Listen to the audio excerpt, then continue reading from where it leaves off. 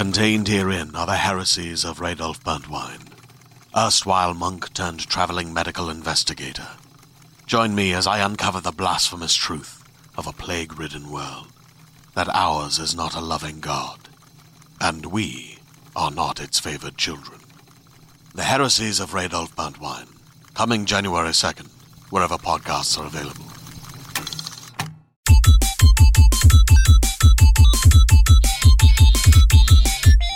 Hello and welcome to the IGN UK podcast. My name is Chris Tilley and this week I'm joined by absolutely no one. I'm all on my own here this week, which is a bit sad. But it's not a tragedy because rather than doing a usual podcast, we've got a special treat for you, which revolves around the movie Ender's Game, a science fiction film that's coming out in cinemas next week. It comes out on Friday, October the 25th. And it's an adaptation of the classic sci-fi novel about a brilliant and remarkably gifted 12-year-old who is trained to become Earth's ultimate military leader.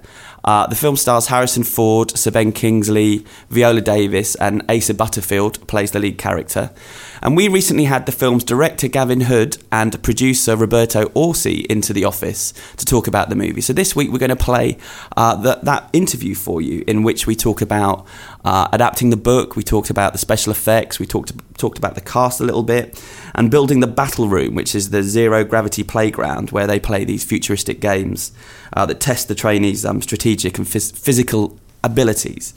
So as well as talking about that movie, we also talk about some of their future projects. Bob's worked on The Amazing Spider-Man, which just finished shooting, and he's got Van Helsing and the Mummy reboots coming up, so we talk a bit about that. And we also talked to Gavin about the Wolverine movie that he made a few years ago that didn't go entirely according to plan. So yeah, sit back and listen to what the guys have to say about Ender's Game. Hi, this is Chris here, and I'm with Gavin Hood, the writer-director of Ender's Game, and Bob Orsi, the producer of Ender's Game. Now, the film is based on the best-selling book by Orson Scott Card, and I could tell you a little bit about the plot, but maybe I should pass it over to you guys. Gavin, could you give us kind of a brief rundown on the story of this movie? Yeah, essentially it's a story about a young boy called Ender Wiggin, played by Asa Butterfield, who is drafted into a military environment because we face the threat of an invasion, and he comes up against this formidable Colonel Graf, played by Harrison Ford, and another amazing icon of both theatre and film here in England, Sir Ben Kingsley plays Mazer Rackham. And it's really the story about how the adults, Harrison Ford, Sir Ben Kingsley and Viola Davis, try to train this young person who's truly a genius to be the savior of mankind in this war. So we have fantastic opportunities in space to show some incredible visuals and some beautiful stuff, but we also have this very strong character-driven story at the center. And the adults don't necessarily agree on how best to raise this genius. And I think that's what gives it its relatability. What I love is the relationships between these characters and the way Viola Davis comes up against Harrison Ford and they disagree on what's best for this kid. And it's obviously a sort of kind of a classic book. When did the two of you first come into contact with the book?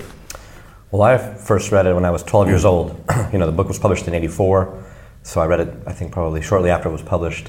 And I just always loved that it didn't talk down to young people, but that it was a grand space adventure that actually had some challenging themes in it and some challenging structure in it, and a couple of surprises that you don't normally see in a sci-fi story. It's not just a simple story that you can predict the outcome of. It actually surprised me when I read it. And you read it. Yeah, I was much older. I read it about 5 years ago, and for me, this was what's so great about collaborating with Bob on this, is that we both come at it from very different points of view. I came at it as an adult, and I was drafted into the military when I was 17 years old in a very strange and rather intense time of my life. And so I'm looking back on this, and it's generating all this emotion in me. It says, wait, this is a sci-fi story and I'm loving the battle room and I'm loving all this stuff. But at its core, these feelings of what it's like to be taken away from your home and placed in an environment where people are yelling and screaming at you and praising you for aspects of your personality that are more aggressive and that your mother would think like, well, that's not what I want my son to be. It's just a very interesting dynamic. And so I think this is was exciting for us, is that you access this film, whether you're a younger person or a more senior person, you can access the film because you're relating to it either as a young person through the experience of Ender, or you're accessing it through Harrison Ford and Sir Ben Kingsley, these adults trying to train this kid and yet at the same time you're also remembering what it's like to be a kid and all those strong feelings you had about what is right and what is wrong and what is the right way for me to be in this world. You know, he has this split between his tremendous capacity for compassion, which is like his sister Valentine, and he has this capacity for real aggression and violence, which is more like his brother Peter. And so what we love is the way that this kid is struggling to find his identity. This is not just a goody versus baddie movie.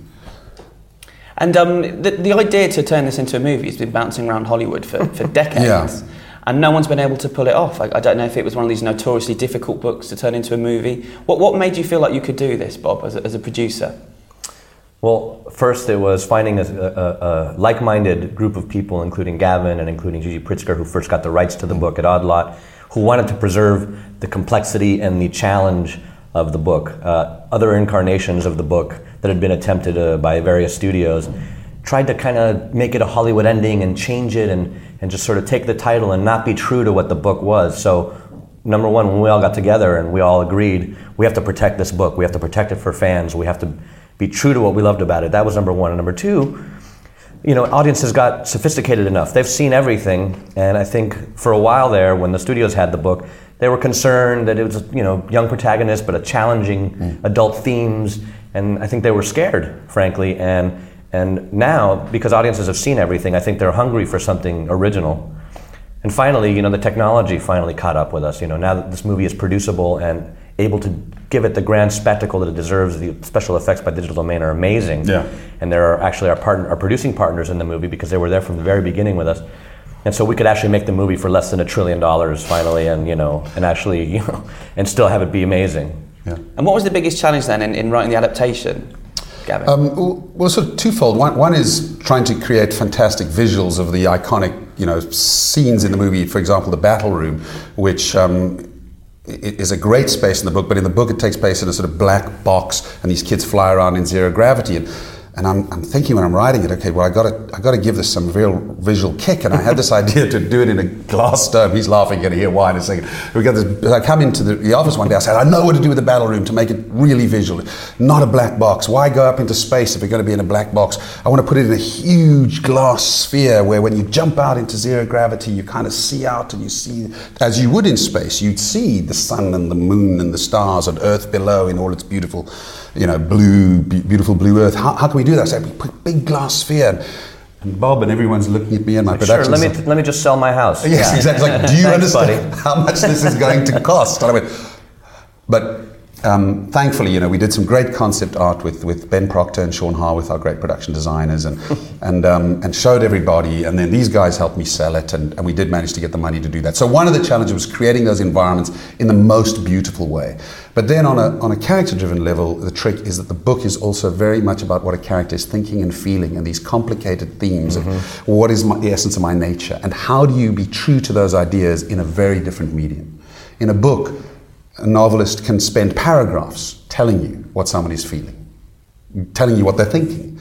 Films, that can be really boring. What do you use? Lots of voiceover. What you want to do is try and imagine the character exists outside of the book, and that the novelist has beautifully described this living, breathing character, and that I'm coming along with my cameras to photograph and film and try and understand this character using a different tool. And as Bob has said, we wanted to be true to that spirit in this medium. And so it's about translating scenes in ways that good actors, which we have, can react to each other, and you can read through the reaction of a great actor what they're thinking and feeling very quickly, which is a tool that the book doesn't have. We have living, breathing actors. And hopefully the end result, using different art forms, is to give the audience that feeling they got when they read the book, of an insight into this character of Ender Wiggin and his struggle. And what did you have to change to make it work as a movie? I just want to stop by saying, Chris, can you put your elbow across your knees, please? Yeah, sure. Start one again. That's okay. Can we go? Good. What did you have to change to make the script work? Well, there's practical challenges of the fact that a film is a 2-hour experience, give or take, and the novel could go on for 15 hours. So the first thing that Bob and I talked about is compressing time, and how do we do that without offending the fans? And in the book, the character is 6 years old, and by the end he's 13 years old. Well, we chose to take that last year and compress the story so we could use one actor, because it's really hard if you're changing actors on an audience every 10 minutes.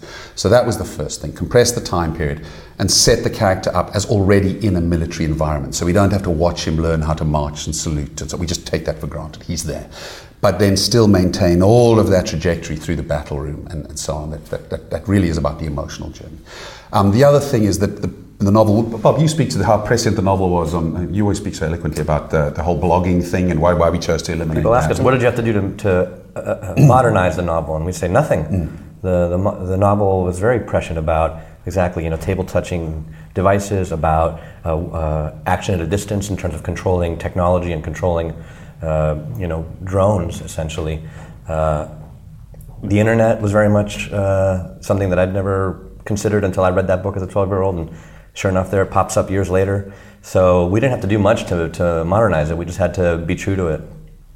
But what about the story of Peter and Valentine back on Earth? Because that's kind of not played up terribly much in the movie. No, it isn't, and I'm glad you asked, because to Bob's point, the things that were very original in 1984, like blogging and these kids, today everybody does that. So when you're looking at what is going to have to go to tell this story in 2 hours, I hope fans will forgive me for saying that the blogging between Demosthenes and Locke, which I love, by the way, as a story, is two things. One, it's not as sort of modern as it was then, because everybody does that now. And two, it's not the most visual thing to do cinematically. Two people sitting at a computer writing long philosophical discussions is not great cinema.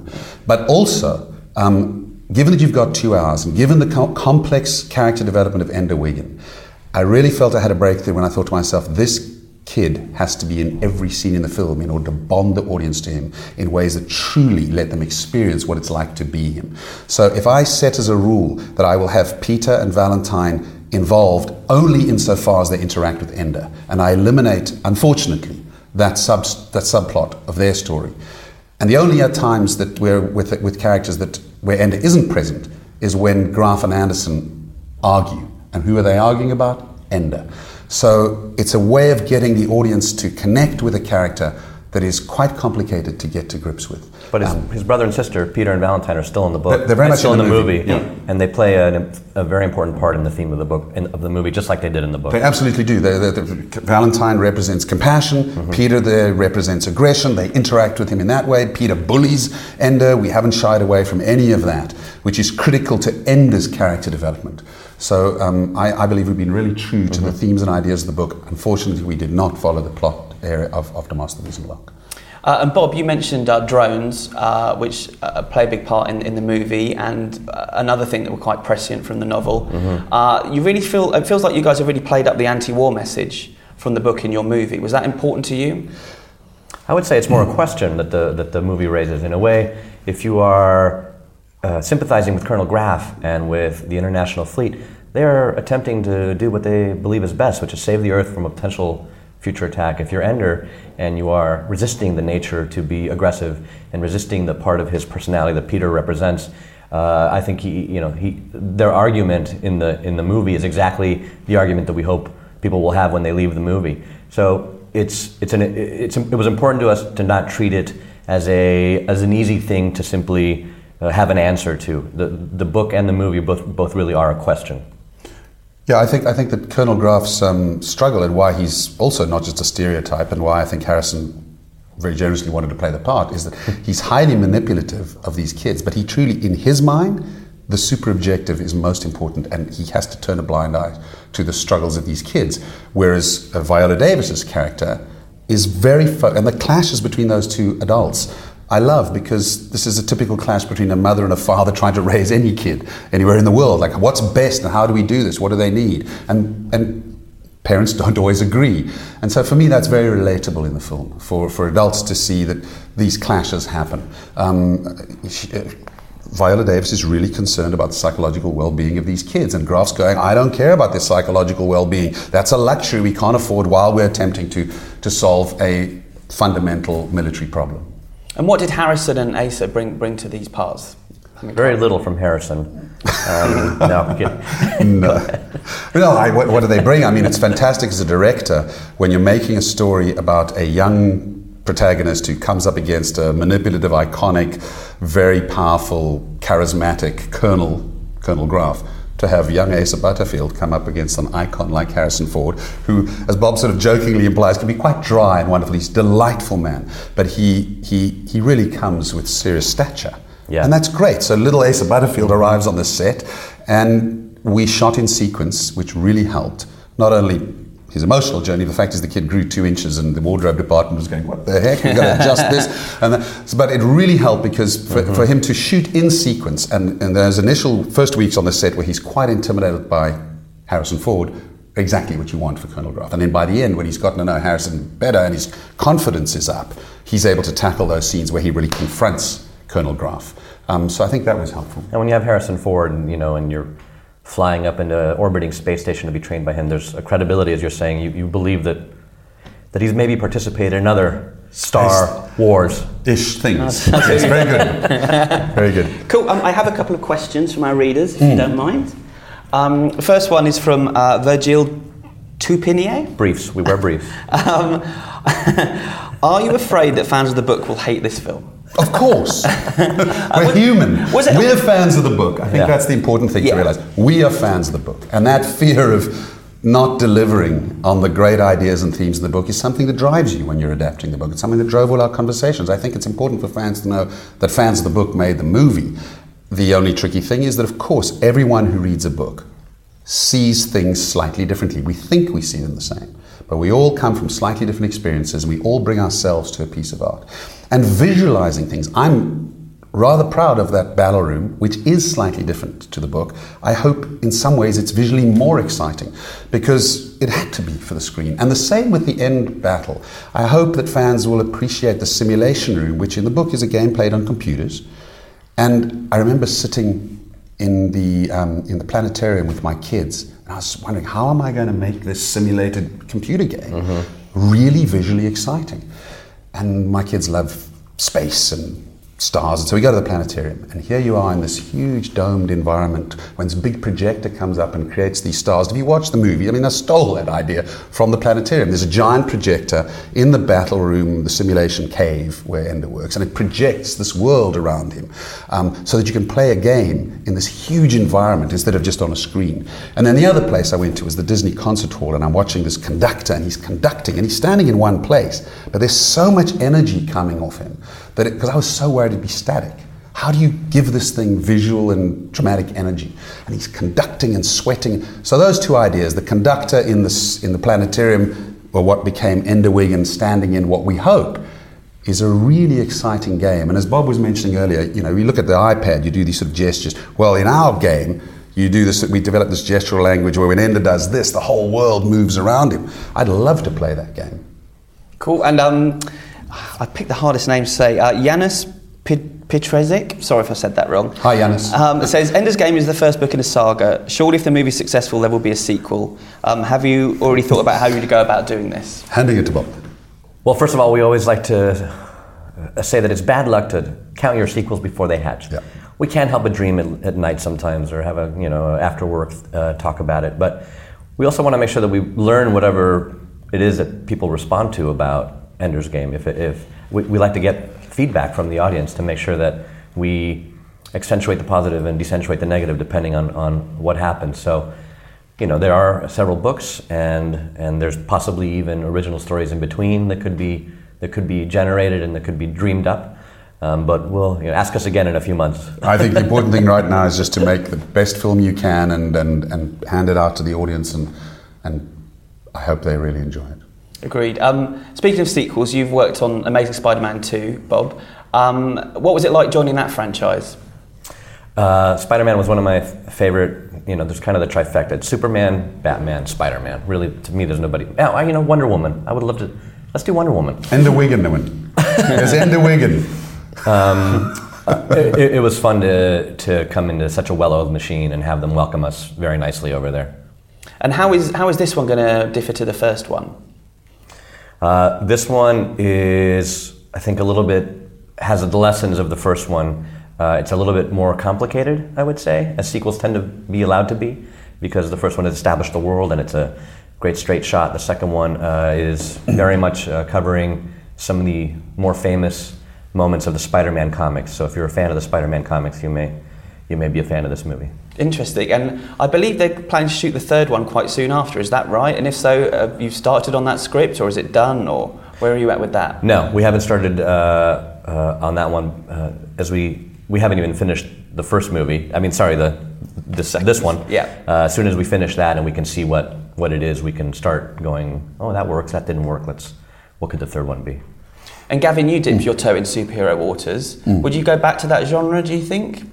It's a very interesting question. I think what I loved about doing Ender's Game is my early work was either stuff that I'd written originally myself or adapted from a wonderful book. I mean, and when I got my big break in Hollywood, I was making a film that frankly was still being worked on by scriptwriters back in LA while I was in Australia. So it was, I learned a great deal from that movie. I did, over 1,000 visual effects shots. Hugh Jackman is a wonderful guy, but it was a real baptism by fire in terms for me, kind of going, wow, this is weird. I'm getting pages the night before and trying to make it work on the day. And so what I loved about doing Ender's Game was we were able to work for an extended period of time before we ever started shooting to really know that the themes and ideas we're exploring and what we love about the book is truly being reflected in the screenplay. And then now that's clear, now let's shoot the script. And we didn't have to sort of make changes on the day or get rewrites from a studio, because I'd done the adaptation with a lot of great advice from my producers, and we were all in sync about what movie we were trying to make. What's tough when some of these big franchises, when they have to be made quite quickly because for whatever reason, there can be a lot of voices and that are not necessarily all clear on what it is that it's through. So that was the big lesson for me. Be clear about the themes and ideas you're exploring and then be true to them. And that was great about working with these guys is Bob's very much in that mindset, and so was Gigi Pritzker and Linda. I'm very grateful to have folks who were behind us developing the project to a point where we all were happy with what it was we were trying to make. And then, because it's hell making a movie. It's really tough. So much going on. But to have a script that we were all in agreement on and could proceed with was great. And I'm intrigued, did you watch The Wolverine that came out this year? And if so, I haven't seen that one, only because I've been travelling like a crazy person. If it's Tuesday, it must be London, right? So I haven't yet seen it, no. Fair enough. And the last thing I wanted to ask you about, Bob, was I read that you're potentially doing a version of Van Helsing. Is that correct? Yes, we're producing Van Helsing. I mean, it's quite soon after the previous one, so why do you think this is a good time to sort of go back? There's a interesting thing that could happen at Universal where they have this amazing library of their old monsters and these kinds of heroes, and the idea of trying to think of creating a universe, Van Helsing in one, we're also producing The Mummy for them. We're kind of imagining updating these kinds of things. So you don't want to just make remakes when you're doing things unless it's really worthy of being a remake. But when you have an idea for something that actually can be made different and yet being true to what it was, we just had a notion of how to make it modern and how to make it just a slightly different tone. It's not just going to be a remake. And which monster would you most like to get your hands on if that does happen? I love Frankenstein just because it's such a twisted, complicated monster. A monster who's not exactly a monster. And actually there's a little bit of that in Ender's Game, actually. Classic sci-fi, the monsters are merely monsters, the enemies are monsters. In this one, it's a little more complicated. Ender was trying to understand his enemy, and he's trying to understand them so that he can better defeat them, but also in understanding them, comes to empathize with what's happening. And that's not something you see in monster movies. Cool. I like the way you brought it back round to Ender's Game. I'm an old pro. Great. Well, that's all we've got time for, but thank you very much, guys. Thank you. Good luck with the movie, which I believe is out on October 25th. Is that correct? Yes, it comes out in England before the States, about a week before. So come on, England. Show those Yanks. There you go. Great. Well, good job. Nice to meet you guys. Cheers, Thank mate. you Thanks very much. Cheers. So that was what Gavin and Bob had to say about Ender's Game. The film is out on October 25th, and I thoroughly enjoyed it, so I recommend you checking it out. Thanks for listening to this very special podcast, and I promise next week it will be back to normal.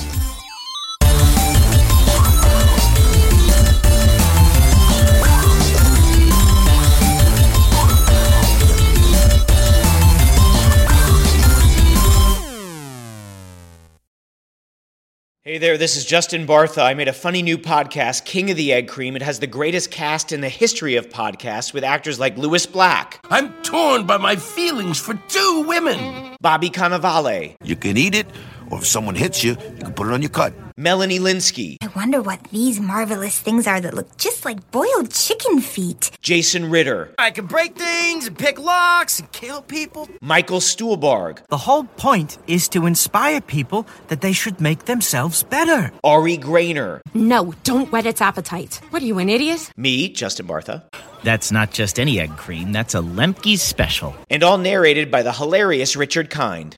This is the story of Harry Dalowitz and how he rose from nothing to become New York's King of the Egg Cream. So if you like funny true stories, come listen to King of the Egg Cream, available wherever you get your podcasts.